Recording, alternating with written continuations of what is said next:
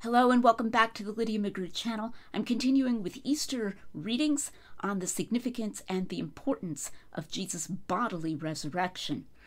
Last time I read two passages from St. Paul.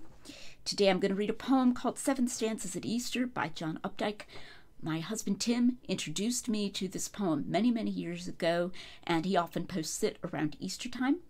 So I want to read it. It's what you might call rather rampaging.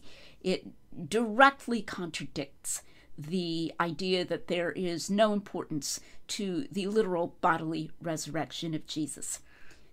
It is, of course, a poem, not an argument, and not a statement of evidence, but it definitely fits with the theme of my Easter readings this year. 7 Stanzas at Easter. Make no mistake, if he rose at all, it was as his body. If the cell's dissolution did not reverse, the molecules reknit, the amino acids rekindle, the church will fall. It was not as the flowers each soft spring recurrent. It was not as his spirit in the mouths and fuddled eyes of the 11 apostles. It was as his flesh, ours.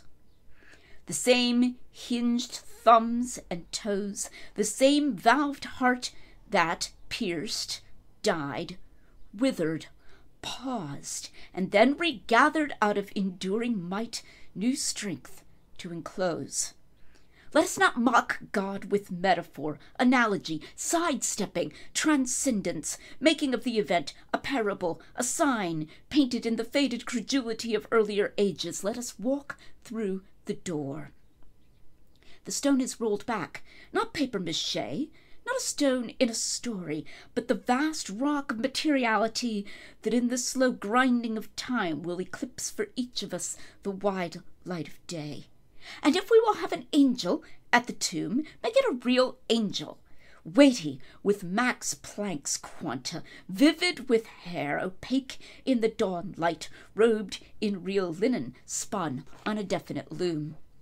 Let us not seek to make it less monstrous for our own convenience, our own sense of beauty, lest awakened in one unthinkable hour, we are embarrassed by the miracle and crushed by remonstrance.